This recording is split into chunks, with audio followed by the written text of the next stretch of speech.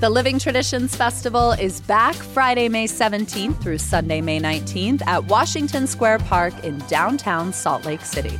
You will find a global food court, live music, performances, art, workshops, bohemian brewery, and stuff for kids. Full disclosure, this is my favorite Salt Lake festival. For details and to see the full program, visit livingtraditionsfestival.com or find them on Instagram and Facebook at SLC Living Trad.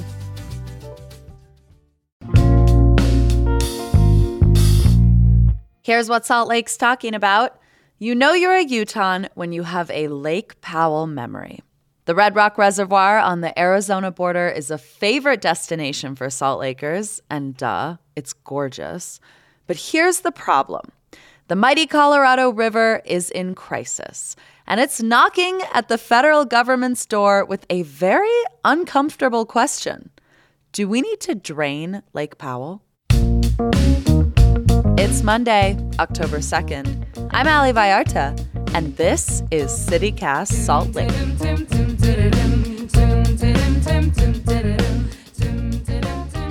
Luke Runyon, you are the co-director of the Water Desk, an all water all the time reporting project at the University of Colorado. And you and I are here today to talk about the Colorado River, which I'm told I should be very worried about. But I got to tell you, I know Salt Lake gets most of our water from snow melt in the Wasatch Mountains. So why should we be invested in the fate of the mighty Colorado? Well, even areas that you might not think as reliant on the Colorado River, like the Wasatch Front or the Front Range of Colorado or the greater Los Angeles metro area, are incredibly reliant on the Colorado River and its tributaries for drinking water supply. So even though, the Salt Lake area and the broader metro area around it aren't right next to the Colorado River or aren't even actually in the Colorado River watershed, you guys are drinking Colorado River water some of the time, depending on where you are in that area. Wow. Okay. That makes me kind of angry because in Salt Lake, we're very stressed about the fate of the Great Salt Lake, and I'm not sure that we have the bandwidth for another water crisis. Yeah, welcome to the West. Right? Yeah. Well, can you give me the skinny on the crisis at the Colorado River? Sure. So the Colorado River supplies water to about 40 million people across 7 U.S. states, 2 states in Mexico, and 30 federally recognized tribes in the Southwest.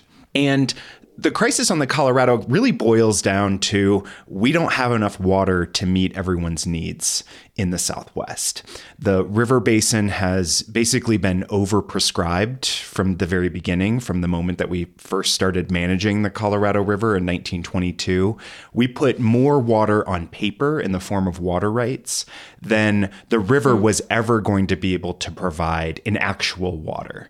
And so over the last 100 years, we've built out a tremendous plumbing system to make life in the arid West possible that taps into the Colorado River. So we were going to have a problem no matter what, because there was more water on paper than wet water in the river. Climate change now is speeding up the crisis. It's forcing us to confront things that were maybe a little further off in the future. Warming temperatures in the West are reducing water supplies, really hitting the Colorado River particularly hard, reducing its flows, increasing the evaporation on its large reservoirs. And so basically the situation that we're in right now is, we have 2 massive reservoirs, the largest in the country, that sit on the Colorado River. And they're both less than half full, some less than a third full. So this is really an issue that the entire region is having to confront now. How do we go about learning to live with less water? Yeah, we've made promises we can't keep. Mm-hmm. I want to talk to you about the idea to drain Lake Powell, because when I have even mentioned it to friends in Salt Lake who like to recreate there, the reaction has been pretty dramatic. But before we get into that, I think we have to set up some of the characters. Because again, in Salt Lake City, I think we feel ourselves quite removed from this crisis. for whatever reason. So in a sort of like the thigh bone's connected to the hip bone kind of way, can you explain what the Colorado River, Lake Powell, Lake Mead, and Glen Canyon Dam have to do with one another and where they are? Sure, yeah. So the Colorado River starts, its headwaters are here in Colorado, where I live, high up in Rocky Mountain National Park. The river then flows down through the mountains into Utah. It meets the Green River in Canyonlands National Park. They flow down through Canyonlands and start to enter Lake Powell. Massive dam on Lake Powell called Glen Canyon Dam. It was built in the 1960s. Lake Powell is essentially like just a massive bucket of water that was built in order to deliver water further downstream. This kind of gets into the whole governance of the Colorado River. You have an upper basin and a lower basin. The upper basin is on the hook to deliver a certain amount of water to the lower basin states on a rolling 10-year average.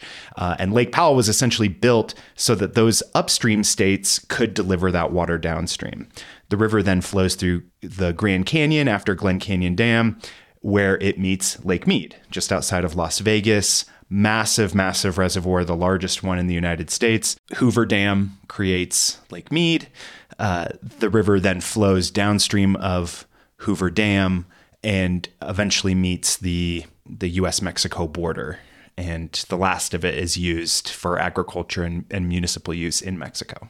Got it. Okay. And we know Lake Powell is very low. And we know Lake Mead is very low because we've almost certainly heard the stories of bodies being found there in Nevada. So I get this email from a think tank called the Center for Western Priorities a couple weeks ago, and the subject line is, "It's time to talk about draining Lake Powell." Why is this idea suddenly gaining traction? It has for a long time been pretty fringe. Yeah, this idea has been, I guess, kind of on the wish list of environmentalists in the West ever since Glen Canyon Dam was first created. And actually, the dam's construction is credited with sparking some of the modern environmental movement in the late 1950s and early 1960s. But the reason why you're hearing about it now and why it's sort of entered more of the mainstream consciousness is because the federal government is going through a process to completely rethink how we manage the Colorado River. The current guidelines for the river's management were passed in 2007, and they were supposed to last for 20 years and were getting very close to that 20-year anniversary. And the federal government has put this charge to the states that rely on the Colorado River to be thinking about how they want to manage this river into the future. In 2007, those guidelines didn't really take into account climate change and this kind of dramatic reduction in water supply. And so it's going to be a huge paradigm shift for how the river is managed. And when the federal government put this charge out to everyone, you get all sorts of people who come out of the woodwork and say, here's my dream scenario for the Colorado River's management. And that's what you're seeing. This is really giving an opportunity to folks who have been wanting this idea of draining Lake Powell to enter into the conversation and are putting out comments and news articles and press releases, trying to make sure that this is one element of that much broader set of negotiations that are about to take place. And sending me emails. Okay. So what is the case for it, and what would it look like to drain Lake Powell? Well, it depends on who you talk to, but in its simplest form, it would mean moving the water from Lake Powell downstream to Lake Mead. You basically have two massive reservoirs that are less than half full. The thinking here is, why don't we just have one massive reservoir that's mostly full and not two mostly empty reservoirs? That's kind of the simple version. If you dig down a little further, it would be very complicated to do this. So you have Glen Canyon Dam. It does have a few different elevations within the reservoir. So one is one that people call power pool. So you drop further down, you lose the ability to generate hydropower. Below that, you have something called dead pool. And that's where you essentially can't physically move water through the dam. Now, Glen Canyon Dam has infrastructure to pass water below the dam, these like bypass tunnels, but they were never engineered to carry a really large amount of water. And they would need to be re-engineered in order for this scenario to take place. If you actually want to talk about draining Lake Powell and bypassing Glen Canyon Dam, you would need to re-engineer parts of the dam in order to make that happen. You would also lose the ability to generate hydropower altogether because, you're basically just passing the water through the system. When you have a massive reservoir and you can pressurize that water through turbines, you can generate hydroelectric power. If you were to lose the reservoir, you're going to lose the ability to generate a lot of hydroelectricity. And then you've got like the recreation economy around Lake Powell as well. There's communities that have sprung up around Lake Powell that rely really heavily on houseboaters and motorboaters coming in to spend, weeks on end over the summertime at Lake Powell. You would lose that as well. And so it's an idea that the environmental community has rallied behind, and it would, in practice, it would be a big change for this region of the country.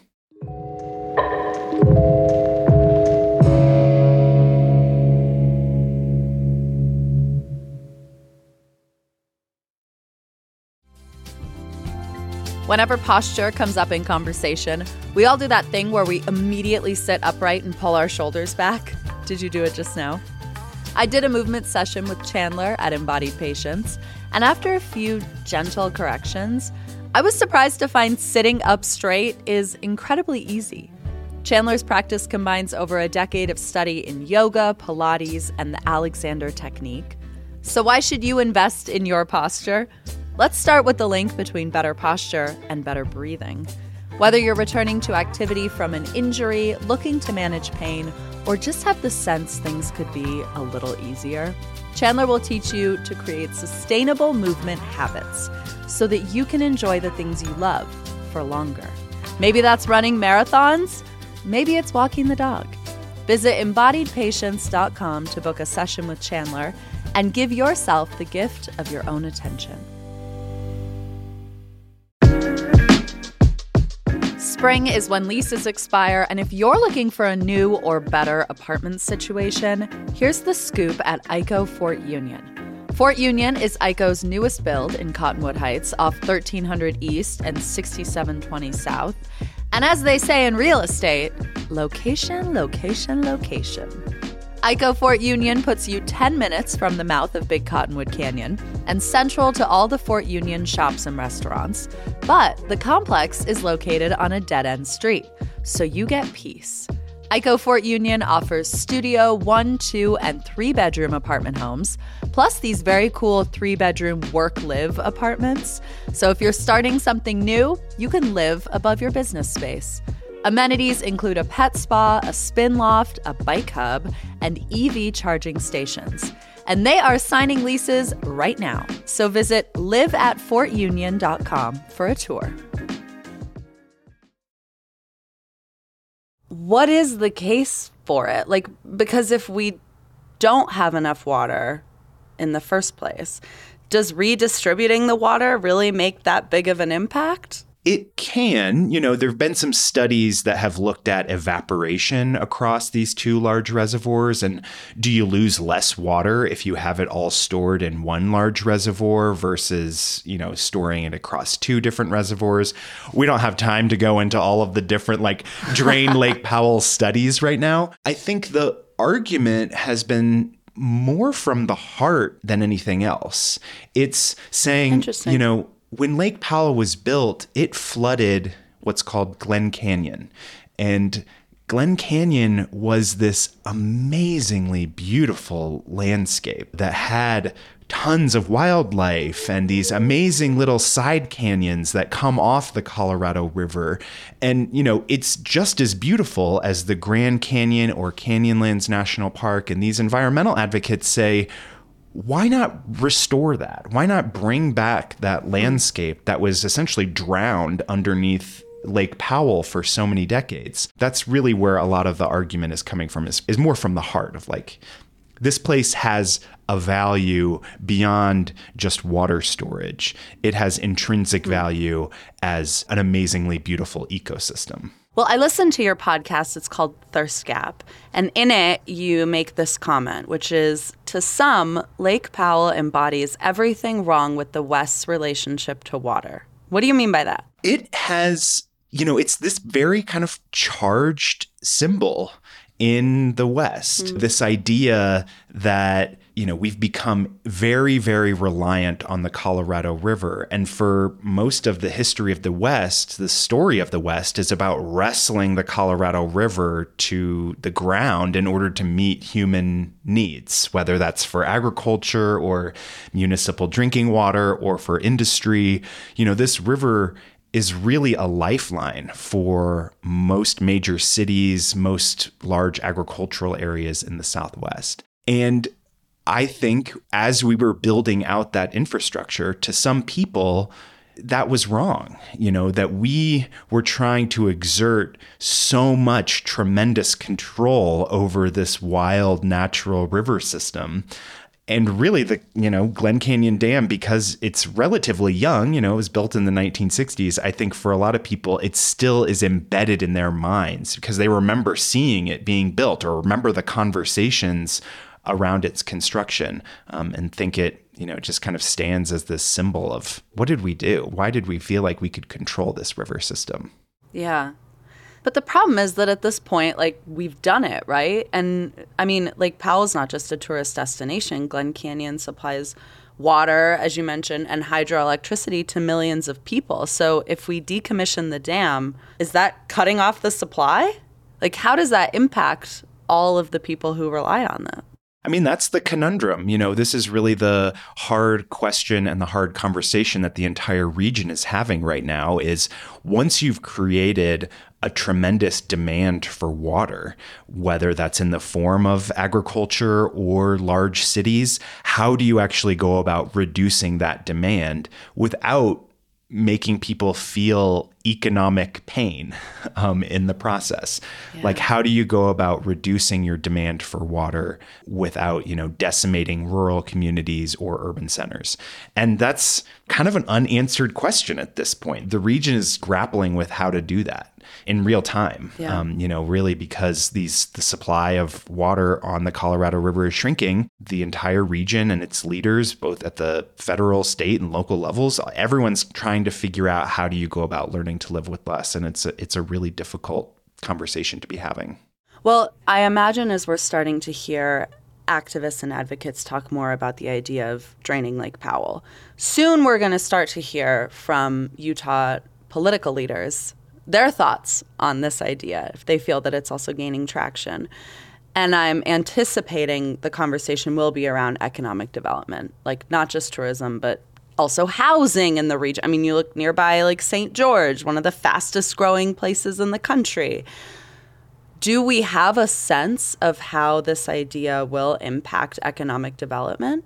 I mean, there's no denying that some of the communities around Lake Powell, just based on the recreation economy, would have to figure out a new economic base if Lake Powell were to go away. Say you go out into the future, Lake Powell is no more, there's Glen Canyon National Park. You could have a recreation-based economy around a Glen Canyon National Park, but that would take a really long time to actually come to fruition, and whether or not those communities could actually make that transition is to be determined. Yeah. And on the, the water use side of things, there's a long-standing project that's been in talks for decades called the Lake Powell Pipeline that would build a pipeline from Lake Powell to communities in the St. George area.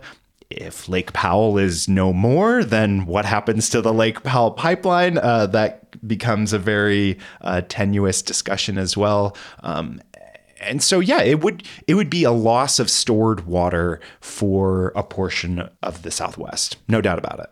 Yeah.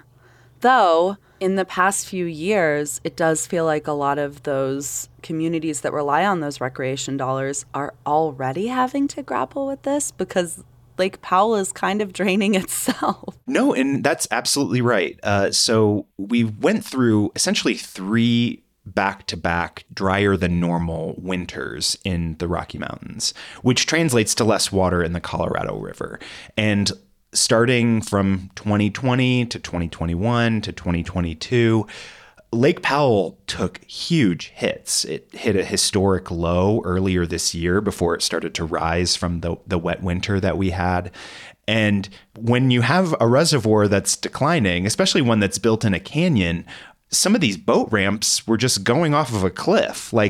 You weren't able to keep extending boat ramps when the water level is too low. And there was a point where there were basically only 2, maybe even 1 usable boat ramp in all of Lake Powell, which is, massive reservoir. And so it was, some of the marinas and areas around Lake Powell were already taking an economic hit because you basically were funneling tons of people into one area where you could actually launch a boat and have a usable marina at Lake Powell. And then that's a direct result of its decline. Well, this is a big idea. And I'm very interested to see how this conversation evolves. I do want to ask you, how likely do you think we are to see the idea of draining Lake Powell in the federal government's 2026 management plan for the Colorado River? For it to show up in the official documents that the feds are putting together, I think would be a pretty big leap. Now, for this to be something that they're considering, I think that's really what the environmental community is asking for right now, is not necessarily saying, this needs to happen next year. They're saying this is something that if you just look at the models that the Colorado River runs under and the forecasts, this is something that if you're trying to be a prudent water manager on the Colorado River, you should be thinking about a future where Lake Powell is taking so many hits in terms of its water level that it would be foolish not to look at this as an alternative way to manage the Colorado River. And so do I think that this is going to be something that people are going to be talking about a lot over the next 3 years as these negotiations take place and that this new management plan for the Colorado River takes shape? Absolutely. Is it going to happen in the next 3 years? Probably not. Luke Runyon, co-director of the Water Desk, an All Water All the Time reporting project at the University of Colorado Boulder. Thank you so much for your time. I learned a lot from you today. Yeah, thanks so much for having me.